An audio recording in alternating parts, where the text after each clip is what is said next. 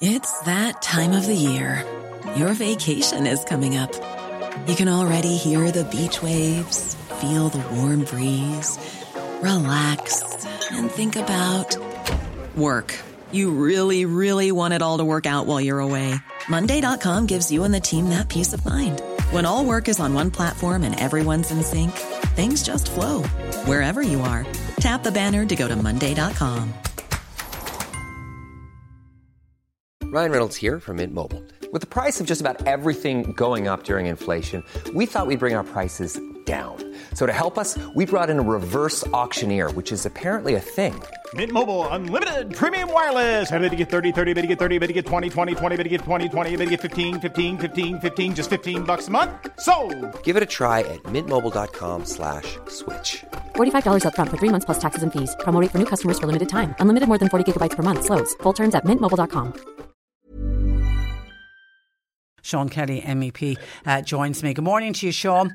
Good morning, Patricia. Sean, you were questioning yesterday why outdoor sports is not permitted under level 5 restrictions in this country. Explain why. Well, I have been over Brussels for the last 3 weeks because obviously of restrictions and quarantines and so forth, so I stayed for the 3 weeks. And I would go for a walk into Parliament and out from Parliament again, and I would pass Big Park.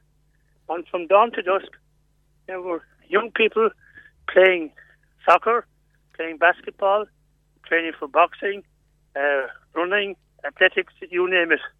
And I said to myself, Belgium and Ireland are both in level 5 lockdown, and yet there are completely different rules, especially to outdoor activities in the two countries.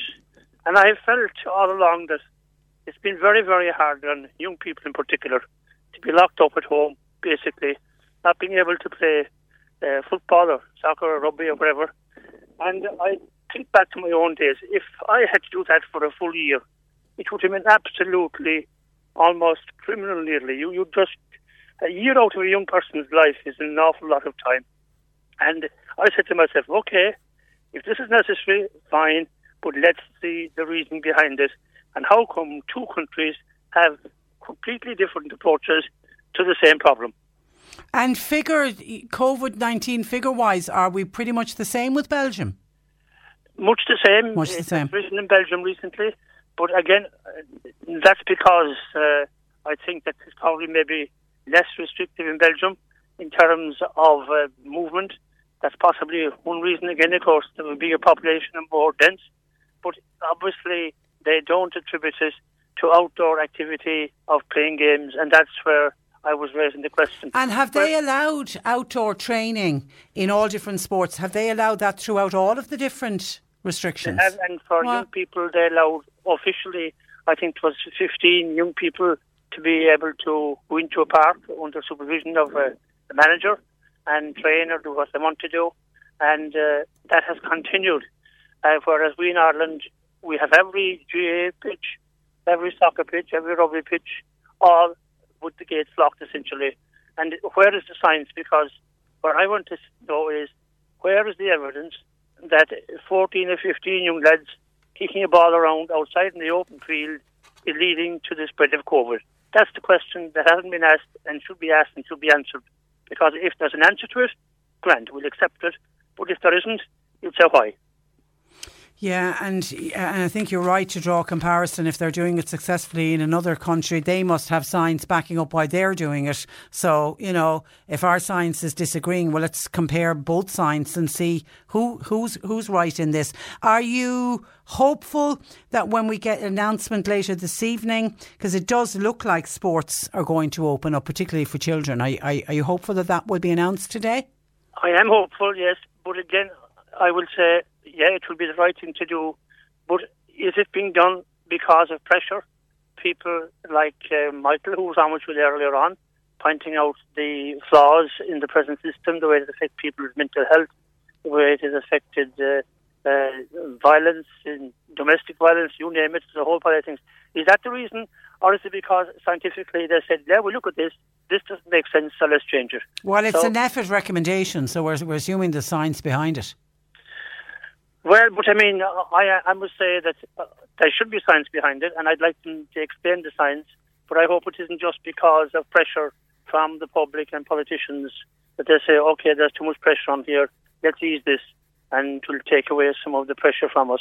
I hope it's, as you said exactly, Patricia, they will say, we're doing this, and the scientific reason is the following. Everybody then can accept that and tie in with it, but not to be just changing things for the sake of changing them, or having restrictions, which is worse, just so that nothing can go wrong. I mean, the easiest thing to do is lock everything down, make everybody stay where they are, then you'll beat COVID.